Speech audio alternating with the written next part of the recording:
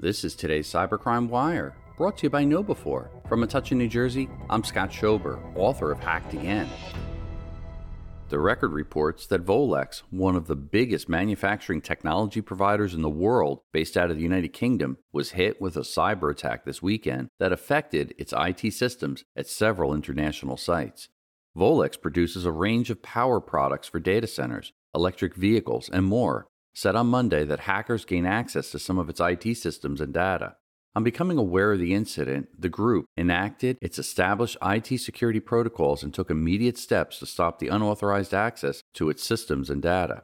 Specialist third-party consultants have been engaged to investigate the nature and extent of the incident and to implement the incident response plan, they said.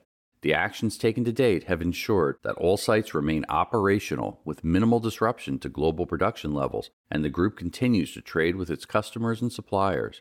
At this stage, any financial impact resulting from the incident is not expected to be material. The company has been a major player in the electrical products space for more than a century, reporting revenues in 2023 of more than $722 million. They have 19 manufacturing locations and 11,500 employees across 24 countries where they produce performance-critical applications and power products.